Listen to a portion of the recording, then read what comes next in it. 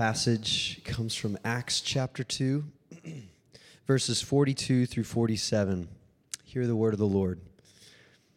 When they devoted themselves to the apostles' teaching and fellowship, to the breaking of bread and the prayers, and awe came upon every soul, and many wonders and signs were being done through the apostles. And all who believed were together and had all things in common. And they were selling their possessions and belongings and distributing the proceeds to all as any had need. And day by day, attending the temple together and breaking bread in their homes, they received their food with glad and generous hearts, praising God and having favor with all the people. And the Lord added to their number day by day those who were being saved. This is the word of the Lord.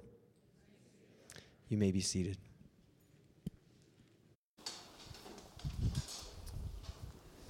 Well, good morning, everyone, and welcome to Christ Community. My name is Tyler, and I'm one of the pastors here, and I am so glad that you've decided to be part of our gathering today.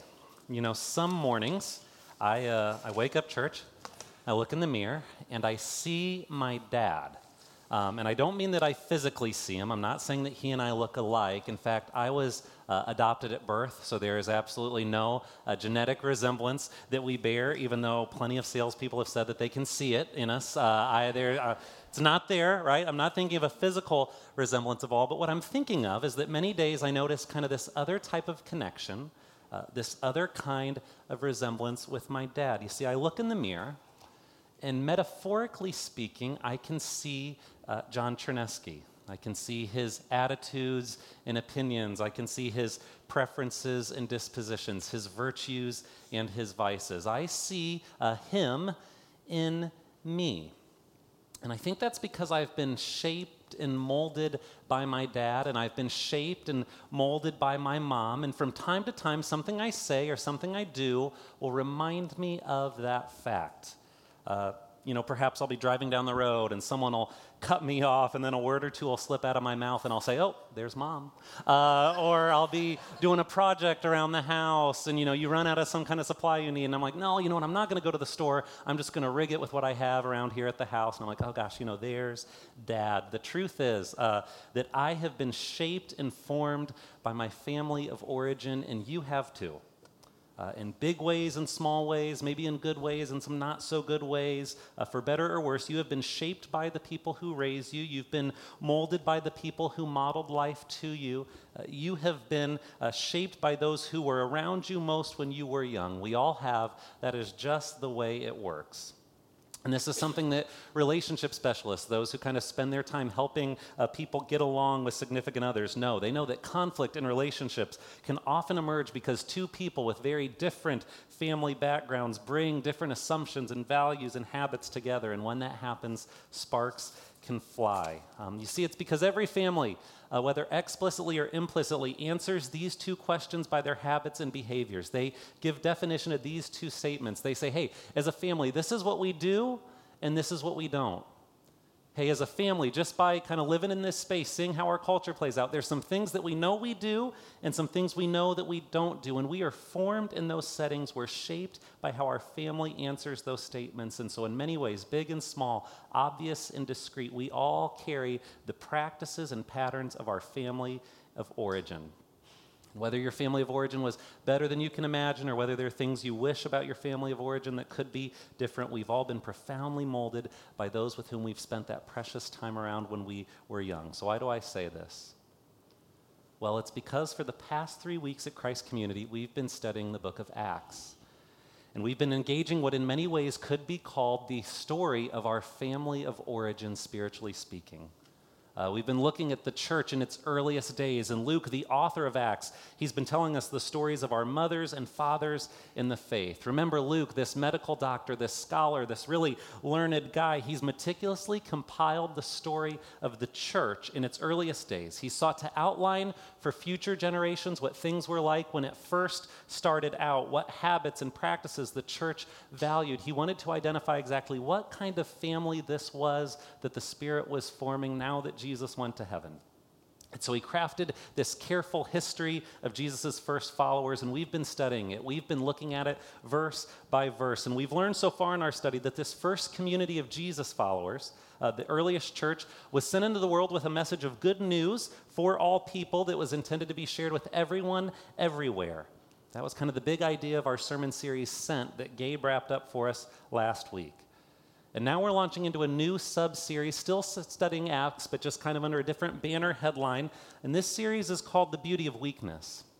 And so over the next 8 weeks, as we work our way through Acts chapters 2 all the way to chapter 9, we're going to see how God uses small things, how God uses simple things, how God uses ordinary things, and sometimes even seemingly weak things to accomplish his mission in the world. And specifically this morning, I think we're going to see in this study of Acts chapter 2, these 5 verses, that the Spirit used simple communal practices early on to form his folks into people who looked like Jesus and to build for them a powerful reputation and witness in their community. And so today we're going to slow down. We're going to look at these 5 verses that tell us a whole lot about our spiritual family of origin. And my hope for today is that when our time together this morning is through, we'll be able to look at this family of origin, the spiritual family of origin, and say, hey, just like them, there's some things we do and some things we don't. And we may not look identical, but we can see some kind of resemblance in this community. That's my goal. That's what I'm going for, that we might see that, hey, there's some patterns and habits that marked them that still mark us, or there's some habits and patterns we see there that we'd love to see more in our community. That's what I'm going for. And this morning's text gives us a lot of opportunity to ask, gosh, are we embracing our roots? So I'm really ready to dive in. And if you're interested in learning more about our spiritual family of origin, would you join me now in Acts chapter 2, beginning in verse 42, Acts 2:42. It's on page 911 of our community Bibles. And in Acts 2, just a little summary, Luke is recounting how the Holy Spirit came to the early church.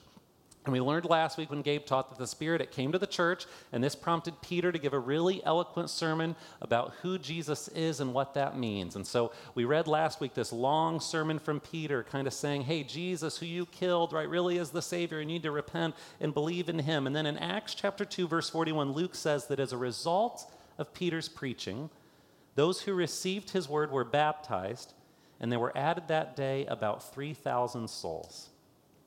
So in Acts 2:41, we see that the group of people who are convinced that Jesus is Lord, the group of people that are convinced that Jesus is who he said he was, that Jesus is somehow worth following, it's growing dramatically. I mean, it's gone from 0, right? There were 0 followers of Jesus when he died because all his followers, all his closest friends, right? Peter, John, everyone else, they all thought that the Jesus movement died with Jesus. So it's gone from 0, not too long ago, to now a movement where 3,000 are being added to their number in a single day. And that's happening because there's multiple people that are going around and saying, hey, this Jesus who you saw die, I've seen him alive, right? Mary Magdalene was the first. Some other women at the tomb were next. And now there's hundreds of witnesses going around and saying, hey, Jesus is alive. And thousands are being added. And in Acts 2, we read about this remarkable, rapid growth in the church. Thousands are added in one day. But then what? This growing community, this rapidly increasing community. Hey, Luke, writing this text, what does it look like? What did they do? What habits and practices shaped this community? Well, Luke tells us in Acts 2:42, there he writes, and they devoted themselves to the apostles' teaching and the fellowship, to the breaking of bread and the prayers. And kind of this one verse, Luke summarizes the activity of our spiritual mothers and fathers. He summarized what characterized those first few thousand Jesus followers by saying, hey, they were committed to getting together and studying. They were committed to eating together. They were committing to praying together. And I think that this bit of information, this summary statement, this broad description of life in the early days of the Jesus movement is remarkably valuable for us.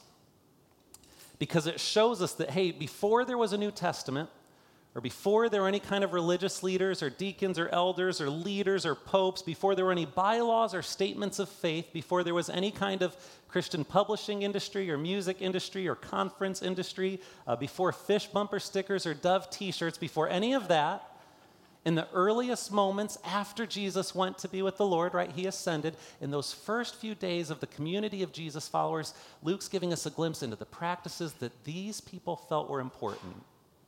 that our spiritual mothers and fathers prioritized. And Luke says, hey, what they did is that they devoted themselves to the teaching. They ate together, they met together, they prayed together, they gave together. Luke's saying, hey, they set the pattern for what Jesus people should and shouldn't do. In Acts 2, we see what captured the attention and focus of the earliest Jesus followers. And so I want to break down kind of what they did. We're going to be looking into this dense text and seeing, hey, what are some characteristics? What are some marks? What are some features that kind of spell out what this early Jesus community looked like? I think there's 4 characteristics we need to notice. First, reading Luke's description, I think it's abundantly clear that these early Jesus followers, they met together. They met together. They gathered with regularity and with discipline. They were serious about their Jesus community. We see this again explicitly in 2:42 when Luke says they devoted themselves to the apostles' teaching and to fellowship. This Greek word here that's translated as devoted themselves, it's a word that literally means like to persist. You know, they persisted. They wouldn't give up. They were committed to meeting with one another. There was one dictionary that I was looking at this week. I love the definition. They were trying to describe this word, and they said, hey, this word, think of it as meaning to continue to do something, but with intense effort, right? You're keeping on. You're persisting in it. And in Acts 2, Luke said these earliest Jesus followers, they were persistent about meeting together. They weren't going to give up on it. They weren't going to kind of phone it in. They weren't going to just skip out when the calendar got full or cancel when things got hard or inconvenient. They weren't just going to show up when it was easy. They persisted in regularly meeting together. Luke echoes this idea again in verse 46 when he says, and day by day, you know, they were attending the temple together. There's a regularity and rhythm and pattern to their engagement and to their meeting together. They got together regularly for study and for teaching. It was a core component of their collective identity. They met together. And notice what they did when they met together. We see it in verse 42. They met together and they were devoted to the apostles' teaching and to this fellowship, right? Luke gives us a little insight as to what took place at their gatherings. He said, hey, they spent time studying what the apostles said because the apostles had spent time with Jesus. These were the people that were closest to him while they were on the earth. And so we want to know every story about Jesus. We want to hear everything that Jesus taught. They were devoted to the apostles' teaching, right? Tell us more about Jesus and to each other and to fellowship. They wanted stories of what Jesus taught, and they wanted to be able to apply it to one another in this community. They were devoted to engaging with one another. So the first characteristic, the first thing we see here in Acts chapter 2 is that they met together. And then Luke goes on and he says they ate together. They ate together. This is the second characteristic that Luke illustrates when he describes this early community of Jesus followers. Again, we see it in Acts 2:42 when he talks about the breaking of bread, and then it happens a little bit later in verse 46. That same phrase he picks up, and day by day they were attending the temple together and breaking bread in their homes, right? Receiving their food with glad and generous hearts. What Luke is describing here is a pattern that old scholars have referred to as a table fellowship, right? This was table fellowship within the early church. Specifically, Luke is saying that Jesus' first followers, a community of diverse people from a variety of backgrounds and social classes, they gathered together and they ate together on a regular basis. They shared the table with one another. And their commitment to share the table, it was countercultural. It was something unique in the first century, just as it was continues to be, I'd say, something unique today. Because in Luke's day, the rich had nothing to do with the poor. And the educated had nothing to do with the uneducated. And the free had no use for slaves. And the men weren't interested in the opinions of the women. They would never sit with one another, much less dine with one another in a formation of like equal dignity. Right, where everyone was affirmed, where everyone was valued around the table. But the earliest Jesus followers said, hey, not so with us. So they made a habit of sharing the table with one another, which was a first century way of saying, hey, we're peers here. We believe that no one's better than anyone else here. Around this table, everyone has dignity and worth and a voice. We're not a community where we play favorites. We're not a community of hierarchy and status, right? Instead, we're a people that eat together as a sign that we believe we have much in common if we have Christ in common. So we see that they met together and they ate together, and they ate together to remind themselves and to remind those around them that, hey, Jesus invites everyone to follow him, and he doesn't play favorites. Luke says this first group of Jesus followers, they practiced table fellowship. They ate with people that they shouldn't have eaten with. Right? They sat down with folks at the table that their mama told them not to talk to, Right? They broke bread with people their granddaddy used to whisper about. This early church, Luke said, they made a habit of eating together. So they met together, they ate together, and they gave together. The third thing is they gave together. There was remarkable generosity in this faith community. That can't be denied. This is the third characteristic that Luke points out when he's talking about Jesus' first followers. He says in verses 44 and 45, and all who believed were together and had all things in common. And they were selling their possessions and belongings and distributing the proceeds to all as any had need. Luke says, hey, Jesus' first followers, they weren't just identified by their communal practices, right? The fact that they got together and they ate together a lot. They were also identifiable by their financial practices. They weren't just recognized for what they did at the table. They were recognized for what they did with their wallets. And here's what their generosity looked like. They were willing to sell something of value if someone in their community encountered deep need. They were willing to use their resources for the benefit of those without resources. Now, in a few weeks' time, we're going to dig in really deeply to what generosity looked like in the earliest church. We're going to have a full sermon about it. Actually, I think Gabe's going to get the privilege of doing that one. But it's coming up in a few weeks' time because this generosity theme, it doesn't just go away in Acts. It appears again and again and again throughout the book. But here's what we need to know for today.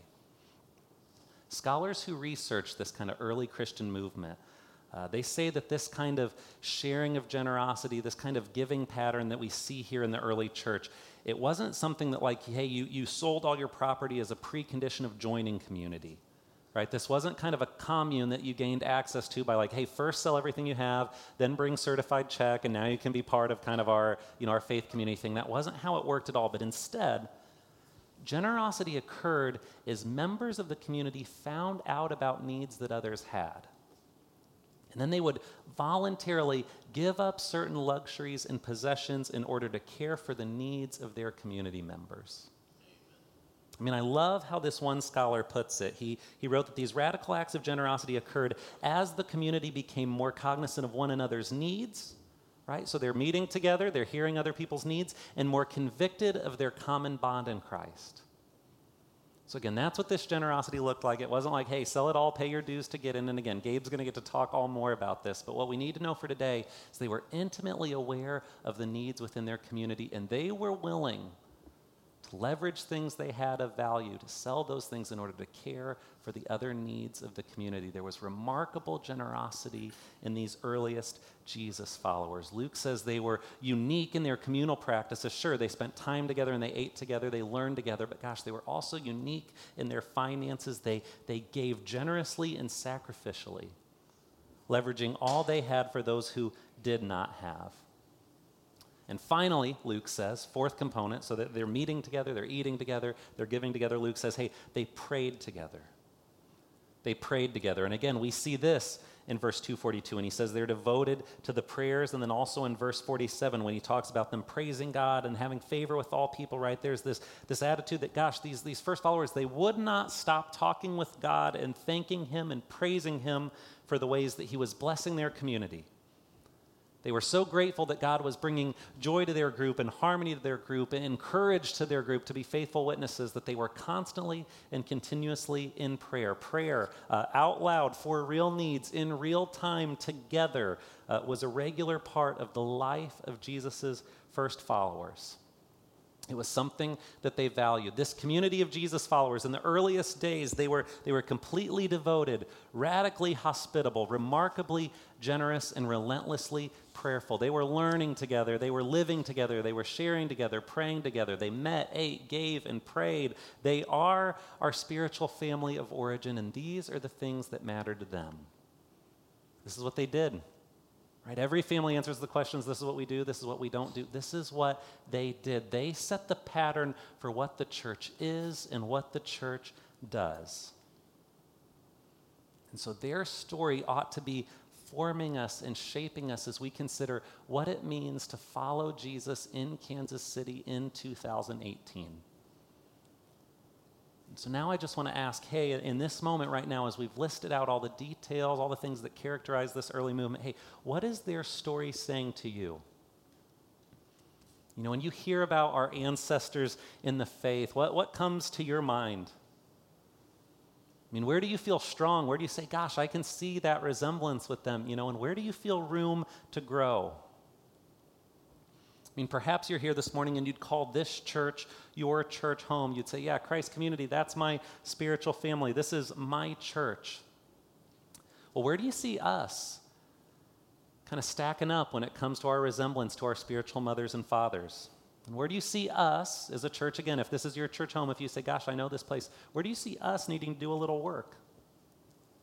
You know, you might say, hey, Tyler, I feel like we're really good at, you know, giving, but we have a little more work to do in the praying. Or Tyler, I feel like we're devoted to gathering for teaching, but I think we could get better at caring for others in this community. I don't know what your answers would be, but start thinking right even now. If you would say, this is my church home, where do you see this faith community stacking up with this initial church? Where would you say, gosh, we're real strong? And where would you say, hey, maybe we have an opportunity to grow? I mean, what is this story saying to you? And specifically, what might it be asking you to do? I mean, where might you need to take a risk? Where might you need to reach out? What might God be calling you to do to make this an uncommon community where all folks have dignity and wealth, right? They're eating together, where they're meeting together, learning together, giving together, and praying together. What does this story say to you if this is your church home? Or perhaps you're here and you're just checking out church. Maybe you've been away for a while or you've never been a part of a church that you love. I want to ask you this morning, has this, what we've been reading in Acts, has this been your experience of church? Is this what you know church to be, a place where people meet together, eat together, give together, pray together?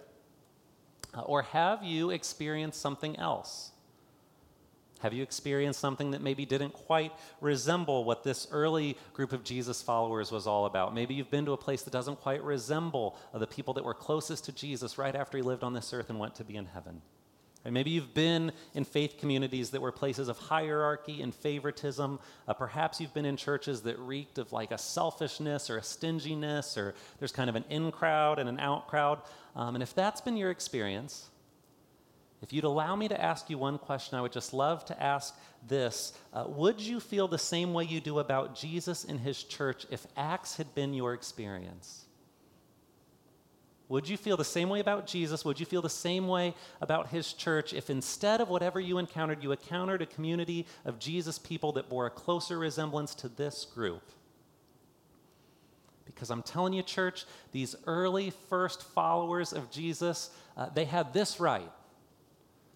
Like all of us, right? I'm sure they weren't perfect people, but their priorities were in order. They were doing precisely what Jesus wanted his church to do. And how do I know this?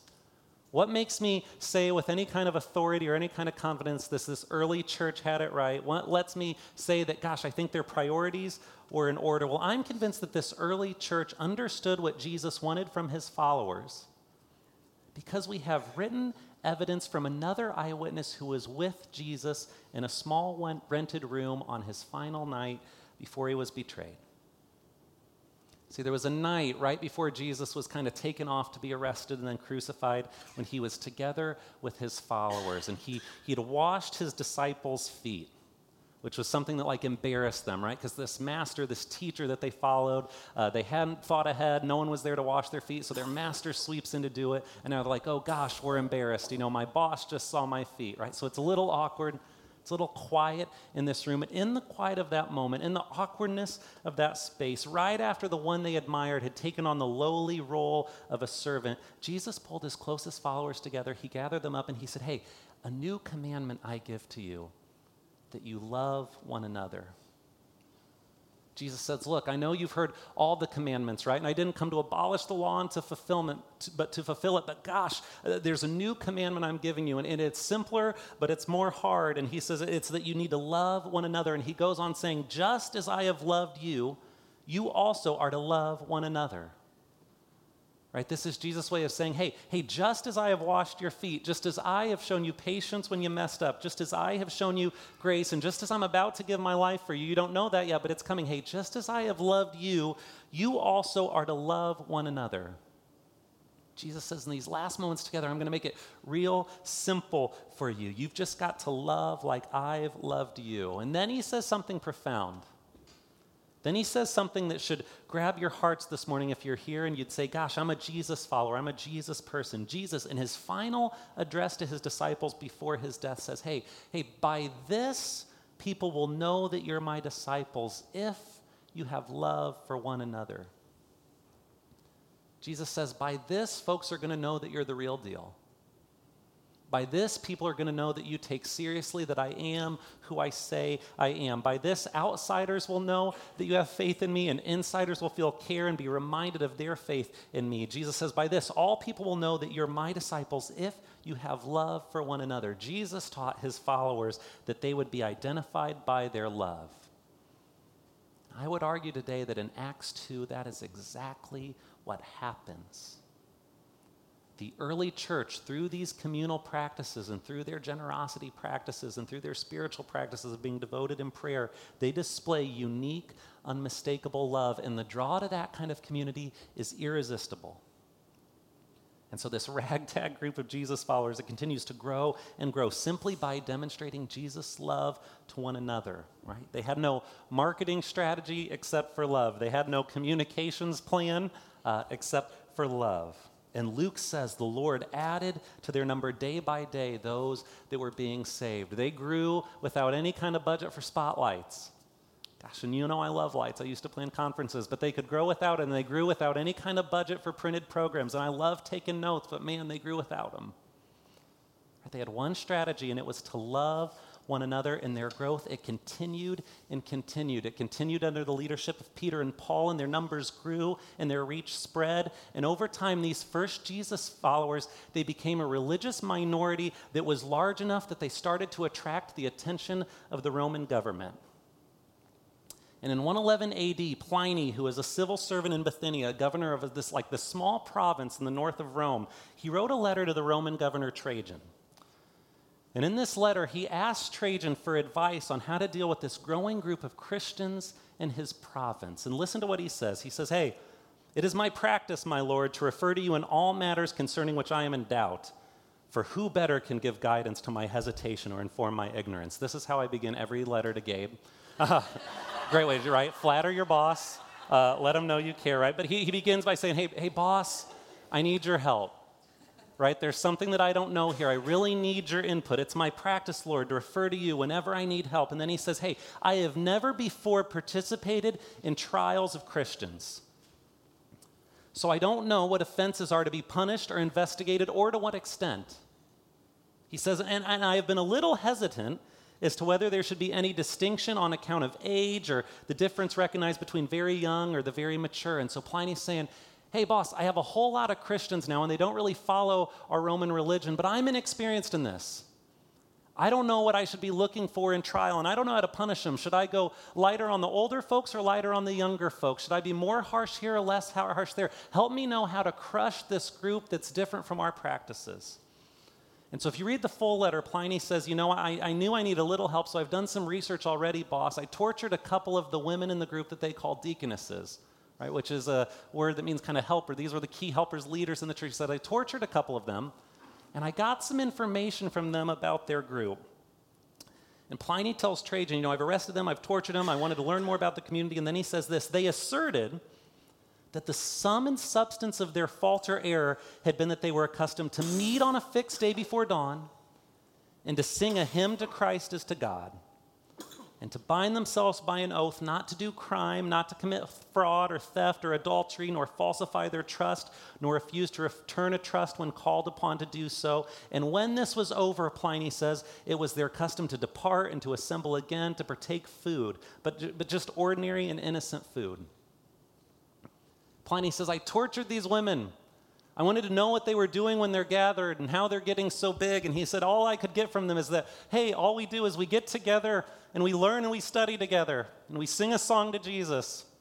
And we say, hey, with God's grace and with God's help, we're going to do the best we can to love those around us, not to steal, not to commit fraud, not to commit adultery, not to harm our neighbor in any way. And then we go and we eat afterwards. That's it. Right? That's all we're doing. Pliny says, just like Luke, I asked them what they do. I asked them about the secret of their success, and all they could say is that we meet together, we eat together, we share together, and we pray together. This is 70 years after the birth of the church in Acts 2. And then he says this, he says, for the matter seemed to me to warrant consulting you. So he's saying, this is why I had to reach out, boss. It seemed worthy of me to warrant consulting you, especially because of the number involved. He said, bro, there's getting to be so many of these people. And don't miss this. He says, for many persons of every age, every rank, and also of both sexes, which never happened in the ancient world that the sexes would of every age, every rank, both sexes are and will be in danger. They're going to be in danger. They're going to fall prey to this superstition, is what he's saying, right? For the contagion of this superstition has spread not only to the cities, but also to the village and farms. Pliny is saying, boss, I need some help because this group, it's got people from every background, people from every age, people from the cities, people from the villages, people from the farms. They're growing in number, and they're all feeling attracted to this community, and I don't know what to do because the growth just won't stop. He says they're gaining momentum. They're not losing it. Sir, this community, it's collecting people from every neighborhood, from every race, from every socioeconomic level, male, female. They're all joining. And so I need some help, boss, because I feel like this Roman project that we're on, it seems like it's in jeopardy. Right? Pliny reaches out to the Emperor Trajan because he has some sort of understanding that, gosh, the salute that Caesar is Lord feels like it's in jeopardy. It's about to be replaced. And now we know from our vantage point in history that Pliny's suspicion was correct. His gut was right. Something was up with this early community of Jesus followers, and it warranted Rome's attention because now Rome is no more. But the church still exists with a faithful presence in every corner of this planet. And where it is faithful, it continues to gather with these four elements in mind: meeting together, eating together, giving together, and praying together. I mean, in Acts, we get a front row seat to watch the Spirit of God form a unique type of community, a community centered around Jesus Christ. And as this community grew, it didn't gain traction through public activism or a great marketing strategy or political persuasion. It grew. God grew his church through visible demonstration of Jesus-like love. Rather, God grew his church through visible demonstrations of Jesus-like love. And I want to argue this morning that he still grows it that way. Right? This isn't just the story of our spiritual mothers and fathers. In many ways, this is the story of Christ's community. This is how God has always grown his church. You know, last Sunday we hosted a membership dinner, and so we gathered kind of right over here around some pizza and LaCroix, one of my favorite new additions to membership dinner, to talk about what it means to be a part of this church, what it looks like to be a committed member here at Christ Community. And one of the parts of my job that I love the most takes place after every membership dinner. So we have this big dinner. I know a lot of you have been through this process. And then what happens next after the dinner? Gabe and I kind of split up the names according to our calendar, and we get to meet individually with everyone that's come to that dinner. And the reason that that's one of my favorite parts of my job is that in the course of those conversations, which usually happen over tasty food or coffee or dessert. So I love that part, of course, right? You get to eat some, but you're meeting with folks. In the course of those conversations, what usually happens is that the conversation finds its way to this question: hey, why Christ Community? What is it about this place that made you want to be a member here? That's just the kind of stuff that comes up in the course of those conversations. And can I tell you that from my seat on the bus, from the role that I get to occupy in this little family we have here as a church, is one who gets the privilege of hearing so many of you answer that question. Can I tell you that the reason so many of you love this place is that we still somehow, thanks to God and his Spirit, bear a resemblance to this early faith community. We've still got some kind of resemblance to our spiritual family of origin. The reason you love this place, I've heard you say this, is because we gather together to hear the apostles' teaching. Right? The reason you love this place, and again, I've heard you say that, is because we break bread together each week at the Lord's table to remind ourselves of Christ's death and resurrection on our behalf. The reason you love this place is because someone at some point in this church has invited you into their homes for dinner or coffee. Right? That's an answer we get a lot. The reason you love this place is because you've recognized this is a generous community. You said someone sent me a card or sent me a check or helped me with this. That's a reason I want to be a member here. The reason you love this place is because you know we believe in the power of prayer. What am I trying to say this morning, church? Are we identical to the church in Acts? No. Nor should we be, because what it looks like to love Jesus in 2018 might be just a little different than what it was in the first century, right? The exact application changes. The mission is unchanged, right? The way that it might look in our culture, with our practices, with our financial, with all that might look a little different. But these core commitments to meeting, eating, giving, and sharing together, those don't change. What it looks like to love Jesus, it's evolved from the first century to the 21st. It won't look exactly the same, but we should have a resemblance. And the great news for us this morning is that we do. But now the question is, hey, where are those areas where we can grow? How do we sharpen the reflection? What makes us a community that a little more closely resembles what's happening in Acts? Because God has always grown his church through demonstrations of Jesus-like love. And when people encounter that kind of love, it's irresistible. You're fine, Hannah. we're all no, really are. That's the kind of church we want to be, right? A place where folks are safe, comfortable, they feel like they can join because they feel God's love there. So will you join me now as we pray and ask the Lord to help make us that kind of place? Oh God, what an encouragement it is.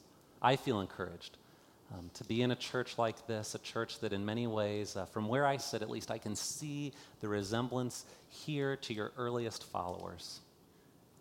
God, it's a privilege, it's a gift. It's why I love this church so much. This is a place where we are devoted to your teaching, where we're devoted to one another, where we believe in the power of prayer, and where we want to lead lives of generosity. But Lord, we know we're not perfect.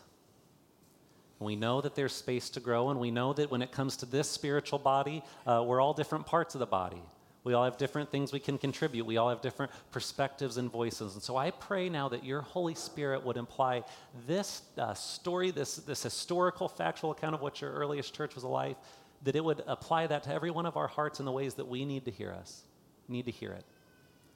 Help us know how we can help make this place a space that accurately and fully reflects your love for all people. God, grow us as a church through demonstrations of Christ-like love and obedience, and we'll give you all the thanks and praise when it happens.